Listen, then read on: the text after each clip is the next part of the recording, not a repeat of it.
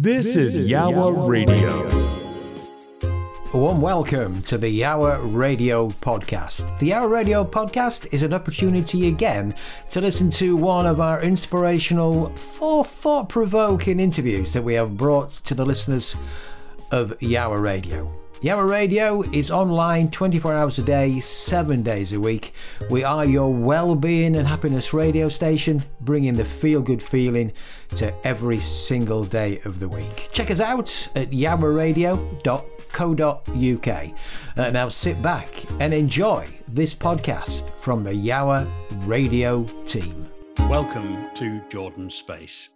Every fortnight, you can join me, your host, Steve Phillip, alongside Danielle and Paul from the Jordan Legacy team, together with some very special guests for an hour of conversation, music, and above all, hope. Welcome to Jordan Space. This show does discuss themes of suicide, and we'd encourage you to take care of yourself by stepping away from the show at any point, should you find the content triggering or uncomfortable to listen to. For support, please visit our website, thejordanlegacy.com, and our help menu options. This is Yawa Radio. We're going to be speaking with this week's guest shortly. Before then, let's say hello to Danielle and Paul. It's good to have you back for this week's show. Danny, how was your holiday? Yeah, it was good, thank you. Wasn't particularly restful with the kids off for the summer holidays, but it was just nice to spend some time together as a family. So yeah, it was good. I was going to say never a restful holiday when you got youngsters in No, tow as well. Good. How's your week been, Paul, so far? Oh, I think I need a holiday. I actually had a little trip to Spain earlier this year, but it was for my niece's wedding, which I couldn't describe as restful. Here we are coming to the end of, I suppose, holiday season for a lot of people. There's so much happening at the moment that it's difficult to know what we were going to focus our time on, given the time we have available before we meet our guest. Of course, last Saturday was World Suicide Prevention Day. The Office for National Statistics have just published its most recent suicide statistics on Tuesday, the 6th of September. I say recent, but we're still only recording statistics up until 2021. And of course, we're coming up to the start of Freshers' Week for most universities in England. Of course, we're going to be talking about that last point with today's guest very shortly. Danny, let's chat just briefly about World Suicide Prevention Day. Now, you look after the Jordan Legacy social media channels and arguably do a much better job than me at it too. Of course, this is a busy time for anyone involved in the suicide prevention sector, with everyone tweeting and posting hashtag World Suicide Prevention Day or hashtag WSPD. Have there been any particular posts or tweets that have caught your eye this week?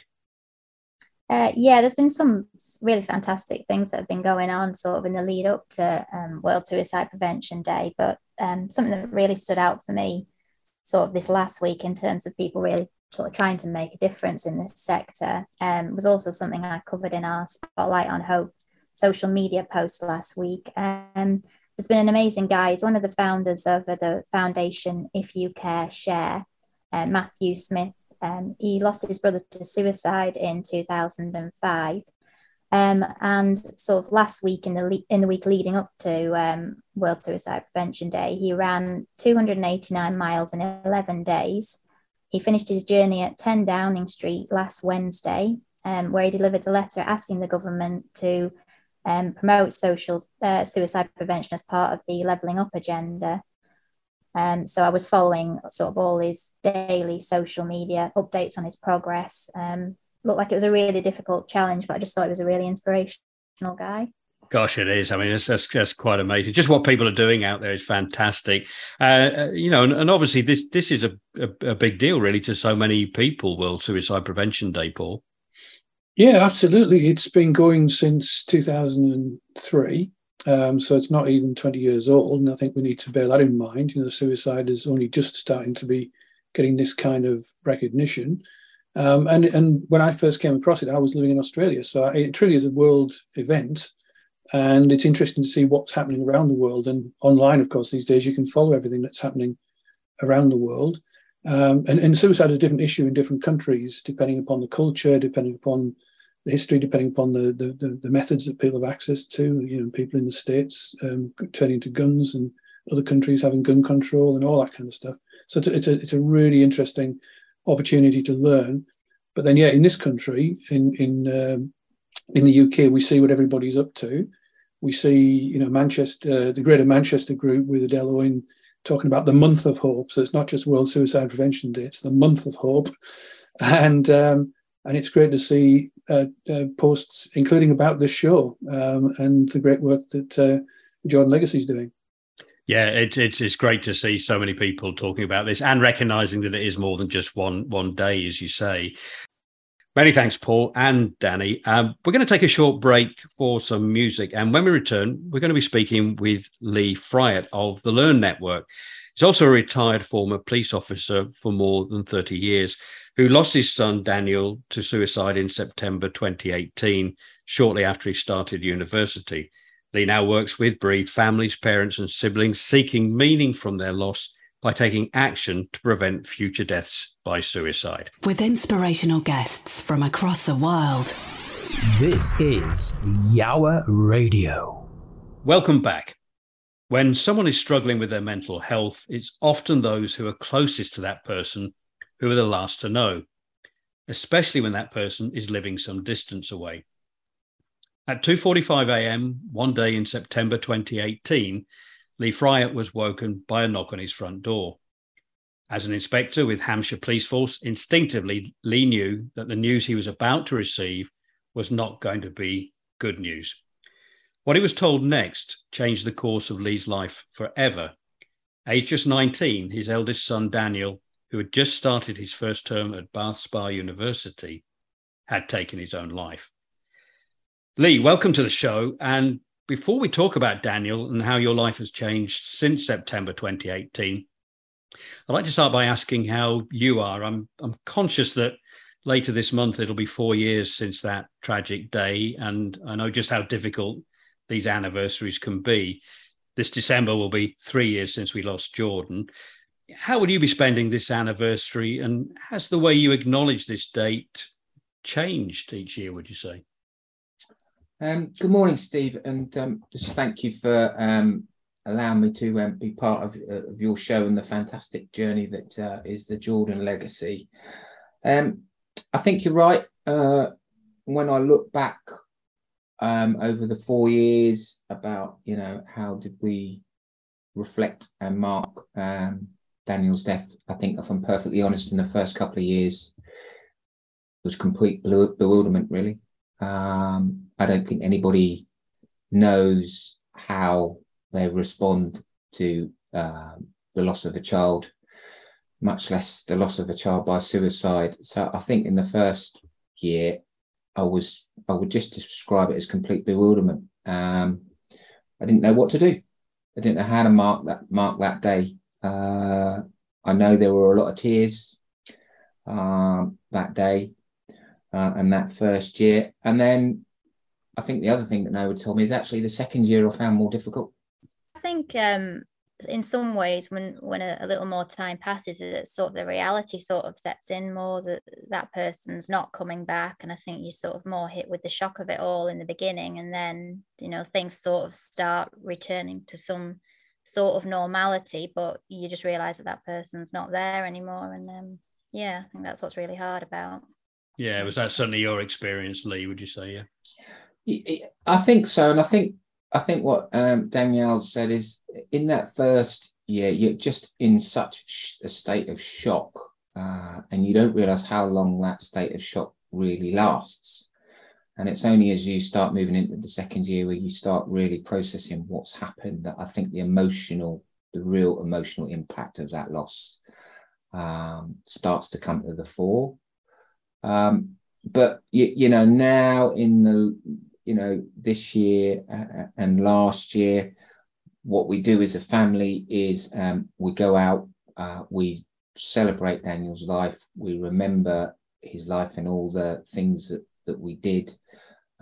We go to one of his favourite sort of like restaurants and eat his food, which was always pizza and Coke. And we spend the day just thinking about that and creating a space as well for Daniel's younger brothers and sisters to actually talk about it and how they're feeling about it all the time, just check in on that as well. And I just think whatever works for you as a family is what you need to do, really. Yeah, and I think a really important part of the healing process. I know, Paul, we talk about, looking for hope. Just really interesting to hear Lee say, now celebrating Daniel's life. And also, we talked in a previous show about how funerals have changed over the years, and it used to always be the focus on mourning the loss, and increasingly it's celebrating the life, especially when losing somebody young. And also, we had Sangeeta on an earlier show talking about how, she initially had an incredible sense of loss, but has increasingly thought more and more about the life that she had with her son.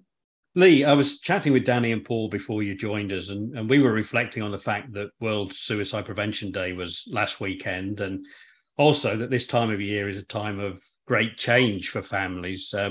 Children have been going back to school and facing lots of changes as they move from one year to another. And in a few days' time, it's the start of Freshers' Week at universities throughout most of the UK, with a number of Scottish universities having started their Freshers' Week on September the 12th. I can imagine that the start of Freshers' Week is potentially quite a challenging time for you in many ways. Yeah, you're right, Stephen. I mean, that is a difficult time for me. I'm always filled with the memories of my last memories of Daniel, really, when he was alive, which is, driving him up to his university. We took him up as a family. We were playing my George Ezra CD that he just bought me for my birthday, much to his annoyance. We had the car packed with all of these things, and it was an exciting time for him. I think when we talk about Freshers' Week more generally, I think, there are hundreds of thousands of students there with a huge range of emotions. There's that excitement, there's that anticipation. But I also think beyond that, actually, in that level, there's a level of anxiety. There's a level of uncertainty for lots of students. When I reflect on it, you always reflect on coulda, woulda, shoulda. And all I would say is that what I reflect on now is that I'd wished I'd had a bit more of a longer conversation with Daniel about how is he really feeling about going to university, what are his concerns, and actually just making sure that even though it was always there, but it was never explicit, that if there was anything that bothered him, anytime, didn't matter when, just pick up the phone. In the introduction to today's show, I referred to the fact that when someone who is struggling with their mental health is living away from home, often it's that person's family and loved ones who are the last to know. Lee, I understand that Daniel had disclosed that he had anxiety when he applied to attend Bath Spa University, but that when the university was alerted to the fact that there was some serious cause for concern, you, as his parents, were never informed. Would you like to explain and tell us a little bit about that? Yeah, so Daniel was always happy-go-lucky youngster, always smiling, very caring, always looked out for his friends. He was fiercely loyal with his friends, had a really close network, small network, but very close network of friends. And he was going to university to do conservation biology. He was really interested in biology, got very interested in animals and everything throughout his childhood. He always wanted to go to the zoos and various things. That's what he wanted to do.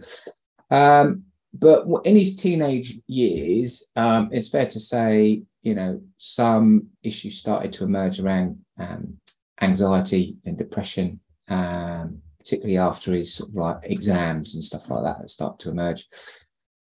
And Daniel was open with the university during his application, which was great. He didn't need to be pushed into doing that. He was open about it, and that's what we want students to be. Mm-hmm. And I was listed as emergency contact. I assumed that if there was an emergency, i.e. if there was a cause for concern about Daniel, that meant I'd get a conversation, I'd get a phone call. And tragically I didn't. What happened was that fateful day when he was at university, a very, very close friend of Daniel's who was at a neighbouring university was significantly worried about him. They said that they were worried that he might actually harm himself. So if you put that with a predisclosure of anxiety and me being the emergency contact, you'd think the university would pick up the phone and say, this is what we've heard, but they didn't. Yeah, it's interesting. I think in preparing for today's show, I have read a number of media articles about Daniel's suicide, and in one BBC interview in particular, you're quoted as saying that you believe that had you been told by the university that he was struggling and had reached out in the way you said, that Daniel would not have died that day. What I think. And I believe, and obviously people can always have a view, that I would have had an opportunity as a parent to intervene, to have a conversation with Daniel, because at that moment in time, particularly when you're talking about younger students transitioning to university, I think it's important that there's an open dialogue if there are concerns, because it's not only about parents supporting their children while they're at university, it's also about parents then being able to have a conversation to add information to the universities that might actually enable them to make a better assessment about what's the level of risk at this moment in time for this young person, and how can we respond to that. Because I know that I would have had a conversation with Daniel. I know I would have had an opportunity to say to the university, okay, actually this is serious, I'm quite concerned for Daniel, he shouldn't be left unsupervised, and we came up and we'd come up with a plan to keep him safe for that day, and I, in my heart, I believe that could have happened. Yeah. I mean, this is very much about you just being provided with that opportunity to help, which clearly didn't happen. Lee, I'm sure there'll be parents listening to this show whose sons or daughters are starting or who are going back to university this month, and those parents, understandably, are going to assume, particularly with all the current media focus on wellbeing and mental health, that if their child flags up that they're struggling to cope, that the university will get in touch with them. What's your message to those parents? Well, I think my first message is don't assume that will happen. The current landscape with universities around information sharing is very fragmented. There's not a universal approach across the sector. There are some universities that have moved their policy and have either student opt-ins or make it much clearer to students at registration when their information will be used. But they're still sadly in the minority. So what I'd say to parents is, first and foremost, have that conversation with your child before they go. Sit them down, have an honest conversation about how they're feeling about university, and actually keep those lines of communications open and have a plan. Just have a plan about what your child will do to stay connected and have a conversation with you, or indeed somebody else that they know will help them, if need be, about who they'll reach out to. The other thing I'd say is actually to the students themselves, don't be afraid to ask for help. If there's this perception that university has to be amazing, everything has to be perfect. And actually, we know that it's not always like that. Sometimes in university, things will happen that you'll struggle with.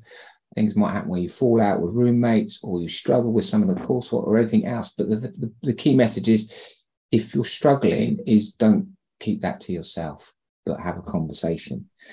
And then I think the other message to parents is actually have a conversation with your university. Have a conversation with the university and be clear with them what would happen and what will happen if either you're concerned about your child while they're away, or the university become concerned about your child while away. Yeah, I think a couple of really interesting points I took away from that. And one consideration, of course, is, that typically within the age category we're talking about here of young people going to university, they're fiercely independent at this age, aren't they? And mum and dad kind of just having that conversation and it's okay, mum, okay, dad. It's difficult, but as you say, it's a conversation that kind of needs to be had to reassure them. As parents, we just got to try and get past that little bit of resistance and have a little bit of conversation, and perhaps be open, with our own experiences. I think that helps. I went to university later in life, but actually, what was your own personal experience of university, or whatever you did when you first, if you like, started to fly the nest? Because we've all got stories, I think, as adults that we've struggled with in our lives, but I don't think we're always, I certainly speak for myself, I don't think we're always necessarily open enough to share that with our children. I was just thinking back to some of my experiences and the different types of anxieties that different students had, the different things that cause anxiety, but it wasn't really discussed in those days. These days, I noticed that lots and more people say when they're applying for jobs, they look at companies' wellbeing policies. I wonder how many people, when applying for universities for courses, look at the wellbeing policies. Look, now Daniel's story is sadly not an isolated incident when it comes to the suicide of young people whilst away at university, and there has been a number of similar cases reported in the media in recent times. Have you yourself come across other parents who have found themselves in the same position as you, who are equally as distraught and confused as to why they were not informed about their child's mental health problems by the university they were attending? I mean, absolutely, and that's the real tragedy, because I think what initially happened to me, and I think this is, I just speak for myself, but I suspect it will resonate with lots of people. When you lose somebody by suicide, particularly a child, you think you're the only person in the world that's happened to. You feel so alone and very isolated, because people who are bereaved by suicide, we become members of this club that no one talks about. And it's only when you start actually talking about it, you suddenly give people who are similarly bereaved an opportunity to share their story. We're in a space at the moment where 80 to 100 student suicides in universities are happening every year. All of our stories are unique, but also there's some common themes, and there's some common themes about quite often some of the flags were there, the flags were missed, or the flags weren't shared. People kept the information to themselves, and parents, more often than not, were the last people to know, and most of the time were not told, like previous attempted suicides that was kept from them, weren't told that their children were expressing suicidal thoughts, and they only find out when it's too late, and it's too late for them to help.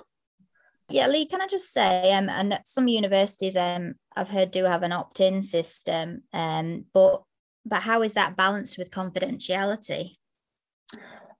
Yes, Danny, I mean, you're right. Some universities have adopted an opt-in system. Last count we did, it's about 30 out of 200 plus sort of like universities and collegiates that we got in the UK. So they're still in the minority.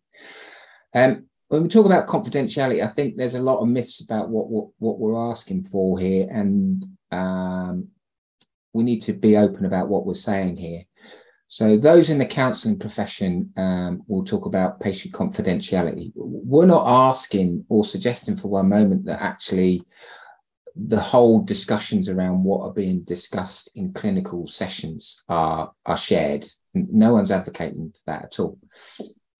Also, we're not advocating that it has to be parents, and we're also not saying that choice is being taken away from students. What we're actually advocating is student agency about, if things become a problem, who do you want nominated as your contact that can help you? And it's up for the students to choose who that is. It could be their best friend, it could be their parents, it could be a loved one, as long as that person's in a position to help them. Secondly, what we're saying is we're not asking to know everything that's being discussed in a clinical setting.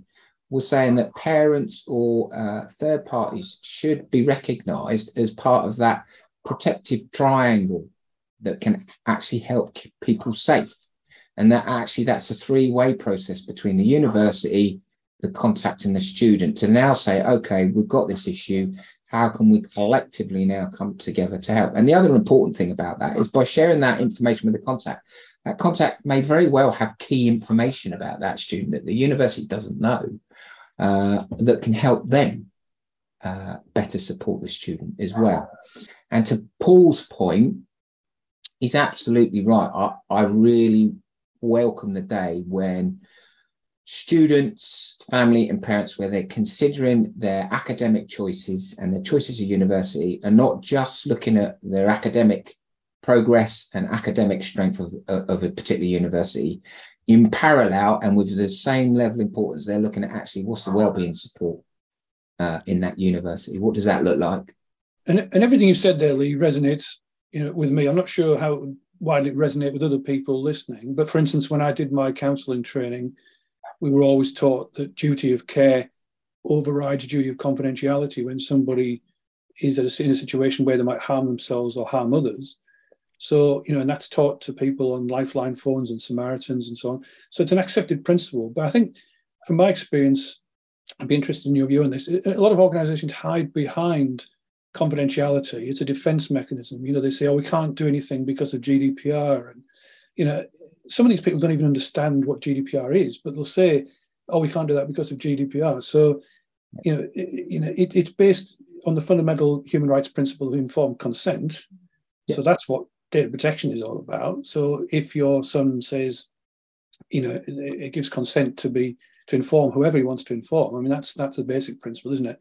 And then the duty of care overriding confidentiality when somebody is in danger. That's what it's all about, isn't it? Absolutely. And yeah, in my case, that was the response I got from the university as an explanation as to why I wasn't contacted. Our GDPR meant we couldn't. And like you, Paul, but a different experience. I'd been in policing for 30 years, and I knew that wasn't right. You're absolutely right. There's a lack of understanding and training across university sectors around GDPR. So people instantly hide behind it. And we've worked really hard with the ICO and the Information Commissioner. And she has put out a blog for universities. And she's on public record as basically saying that, and I paraphrase, but simply staff should just do whatever's necessary and proportionate to protect a life. Thank you, Lee. Let's take a break now, and we're going to listen to some music. And when we come back, I'd like to ask for your thoughts about the pressures young people are facing today and why you believe so many are struggling. We're also going to talk about the work you're now doing and your campaign for a statutory duty of care to be introduced to all universities and the better sharing of information.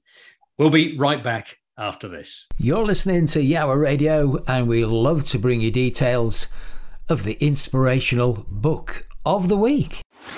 This week's inspirational book is from Ben Fogle and Marina Fogle. The book is Up, My Life's Journey to the Top of Everest. In April 2018, seasoned adventurer Ben Fogle and Olympic cyclist gold medalist Victoria Pendleton, along with mountaineer Kenton Koo, took on the most exhausting challenge yet, climbing Everest for the British Red Cross to highlight the environmental challenges faced by mountainous regions. It would be harrowing and exhilarating in equal measures as they walked the fine line between life and death, 8,000 metres above sea level. This is truly an inspirational book. Ben Fogle shares his fears, his anxieties, his determination, his persistence as he climbed Everest. And he leaves you with this thought: you don't need to climb Everest, you just need to climb your very own Everest. So this week's inspirational book of the week is Up, My Life's Journey to the Top of Everest, Ben and Marina Fogle. This is Yawa Radio. Welcome back. You're listening to Jordan Space, and today we're talking with Lee Fryatt, who, following the death of his 19-year-old son to suicide in 2018, has joined with a group of other like-minded people, all with personal experience of bereavement by suicide, to create the Learn Network. Lee, we're going to talk more about the Learn Network a little later. For the moment, though, I'd like to chat with you about your time serving as an inspector with Hampshire Constabulary, where your role involved responding to critical incidents, including a lot of experience in responding to people suffering with mental health conditions who are at the point of crisis in their life. The subject of mental health clearly wasn't new to you when Daniel was struggling with his own mental health crisis. What do you believe are some of the issues that are causing young people to lose hope and consider suicide as an option? Thanks, Steve. I mean, I think the first thing to say about this is suicide is really complex thing to understand. And the reasons how people reach that point are very complicated. So I don't think there's a single answer, unfortunately. I think my own view is when we look at young people growing up today, there's a lot of pressure. There's a lot of pressure, academic pressure, for them to succeed. There's a huge level of their life that plays out on social media. There's a lot of pressure to conform to a certain type, a certain style that plays out on social media. It's really interesting. I just this morning, someone shared an article on social media, actually, from a psychologist, Sana Arsan, who said that, I'm a psychologist and I believe what we've been told about mental health is all wrong. And what Sana is kind of saying is we focus so much on mental health as the issue and the problem. But it's a lot of societal issues around that, very complex reasons, that if we could change the environment to a large degree that people are growing up and living in. I'd like to come back, particularly to the universities. And we talked a little bit earlier about your campaign for a statutory duty of care to be introduced to all universities, and also how those universities should become much better at sharing information with a trusted adult. Can you tell us a little bit about your work in that area? Yeah, absolutely. So we are launching a petition, a statute for student safety. It will be on the government's petition site, which is www.petition.parliament.uk/petitions. And our particular petition is 622847. But if you just search for legal duty of care for students, you'll find it. And we'll make sure we include these links in the recordings of the show and everything as well, Lee. Thank you. Fundamentally, what I've also learned and through my journey is the perception that higher education universities have a duty of care to our students is fundamentally wrong. The current situation as it is very vague and unspecific to the point where it becomes unenforceable, because we're just at the point where we talk about general duty. A student at 17 who's at college is afforded a duty of care, a duty of protection by the colleges in terms of how they're looked after, and can be in a space where 10 weeks later, where they start university and become 18, that duty, that statutory duty disappears. And what our campaign is about saying, yeah, that can't be right. Okay, well, so we're talking about a parity of duty for both students and people that work in universities. And what we think that will do, and we hope that will do, is also help universities clarify this debate about, well, what actually is their responsibility to the welfare for students once and for all. So then every university will be absolutely clear what their duty is. Parents will know what they can expect. Students will know what level of support they should anticipate when things go wrong. And we'll then get a consistency of approach across universities. And if things go wrong, then there's a framework and a mechanism to look at that, to learn lessons. And if there's some degree of accountability, then actually that ultimately can be examined and looked at. And that's why we think a duty of care is so important, because it will provide clarity once and for all about what's the legal duty of universities when it comes to welfare. Lee, I'm interested. We always like to, in these kind of discussions, give people a sense of the scale of the problem. Because sometimes people think, this is maybe a fringe issue or a niche issue or a minor issue. We've actually heard some stories recently. I've experienced this myself as well with a local university that had a suicide at the end of term and just sent all the students home with no information, no support. And all the parents were suddenly landed with this responsibility to start having discussions about suicide with no training or experience. We had somebody who wanted to do a play, which would in a university, which would encourage people to talk about suicide. And the university said it was inappropriate and that might be a risk to the students to have a play being put on talking about suicide. And I know you must have come across some horrendous examples in the work you've been doing. So just give us a sense of the scale of the problem we're dealing with here. Well, if we talk about scale, there's over 2.5 million students at university now. It's almost half of our young adult population go to university. Now, universities will say, quite rightly, that the number of suicides statistically in that population is small, but it's still one too many. Every one is one too many. It's in the magnitude of 100 a year, but that's known suicides. What we don't know, actually, because the sector doesn't keep any figures on this, is actually how many attempts have there been? How many admissions to hospital via university for self-harm have there been? We actually don't know. So what we have to do is we have to look at what does the evidence suggest? And the evidence suggests that 1 in 5 students may be having suicidal ideation at university. That for every suicide, there statistically may be as many as 7 attempts on that from each individual. And so you start looking at the scale and start looking at the numbers. We're looking at a population of around potentially, 250,000 students at any one time that could be vulnerable or become vulnerable while they're studying at university. And when we talk about the scale of the problem, at one end you've got some universities that understand this space, want to move in the right space, and are investing heavily in student welfare and prevention strategies. And you've got other universities that don't have any.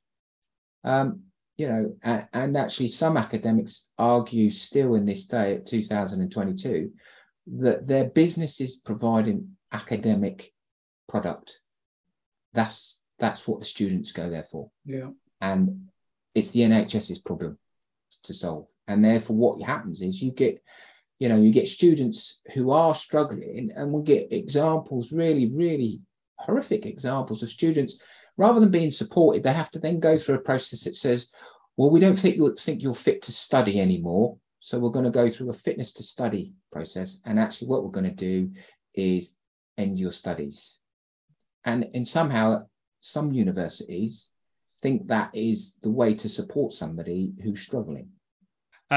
Lee, we couldn't let you leave today without telling us about the work you now do alongside your campaigning. I understand, of course, you work as a consultant with the wonderful organisation led by Dr. Sharon McDonnell, Suicide Bereavement UK, who we know very well at the Jordan Legacy, and also involved with the Learn Network, which I referred to earlier, which helps bereaved families, parents and siblings seek to find some meaning from their loss by taking action to prevent future deaths by suicide.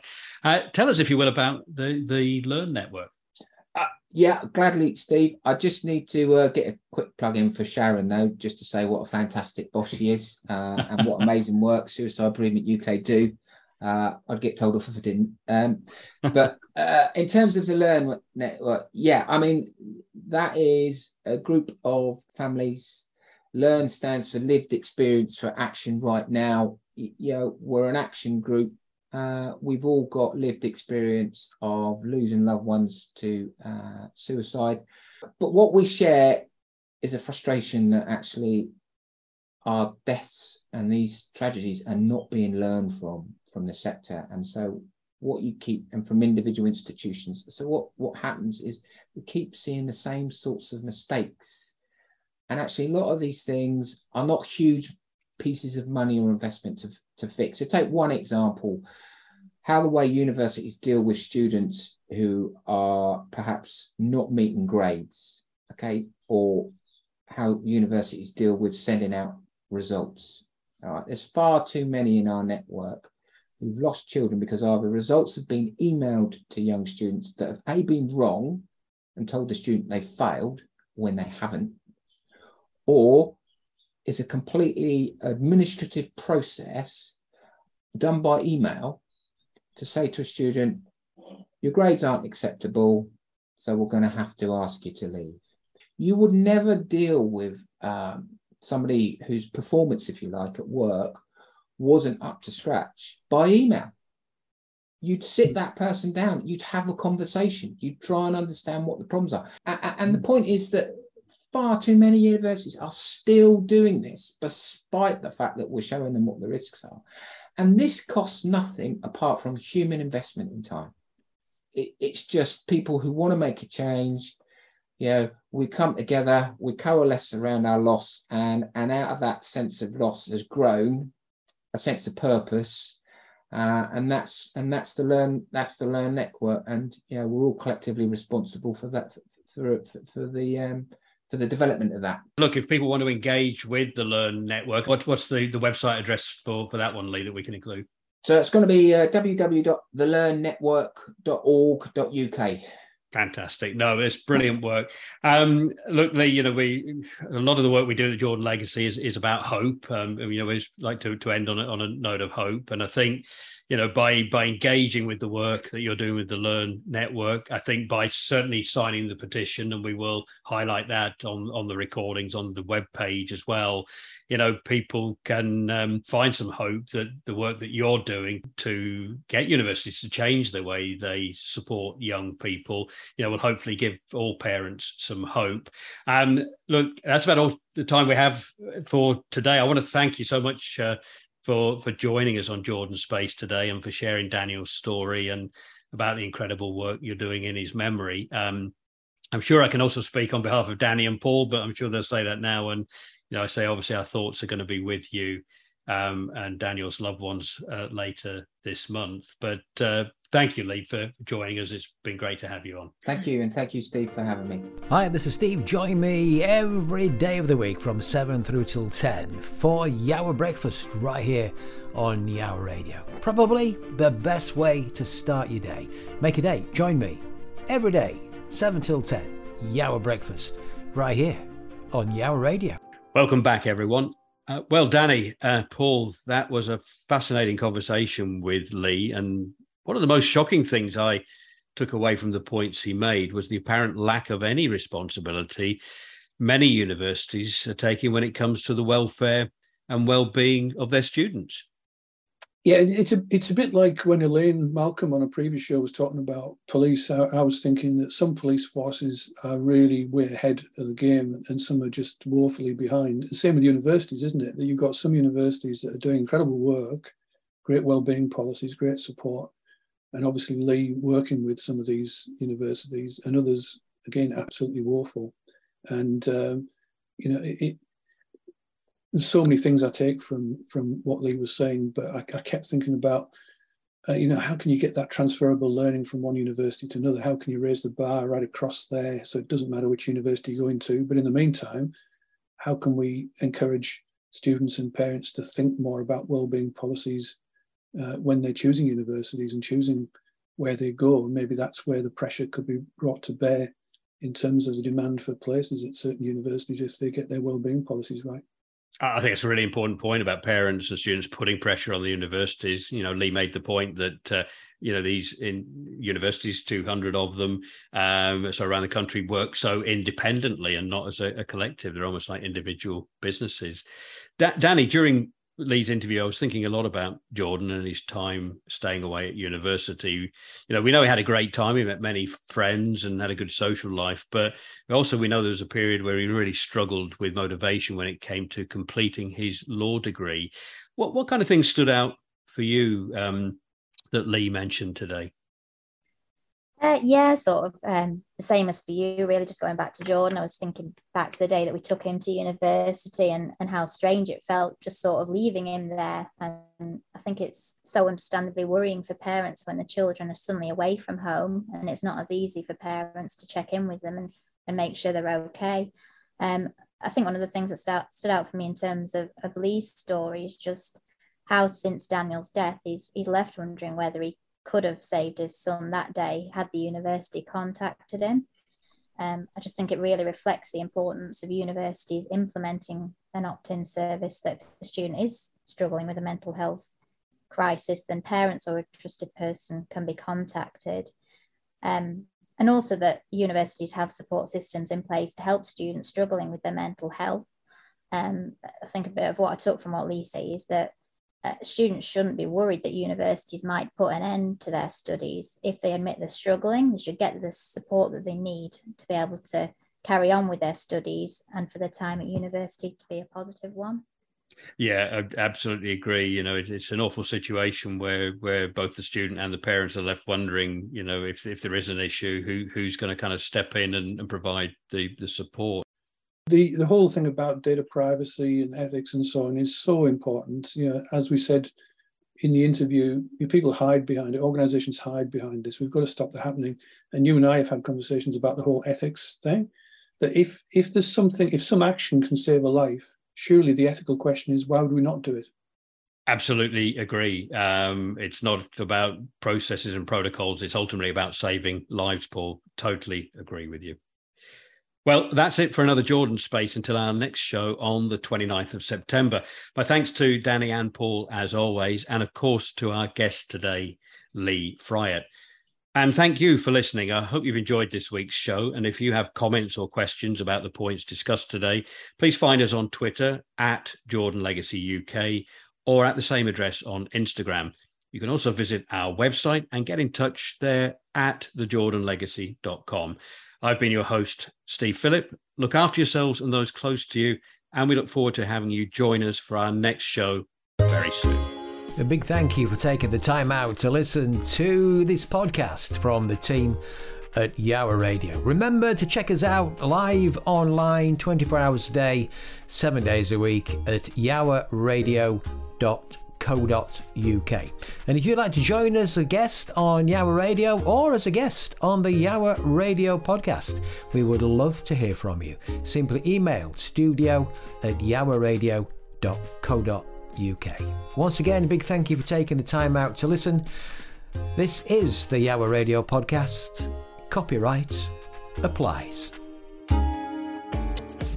With inspirational guests from around the world, inspirational quotes, the inspirational book of the week, the meditation hour, the quiet zone, and feel-good music. Yawa Radio is about well-being, happiness, and finding the beauty within. Enjoy. Be beautiful. Be happy. Be inspired. This is Yawa Radio.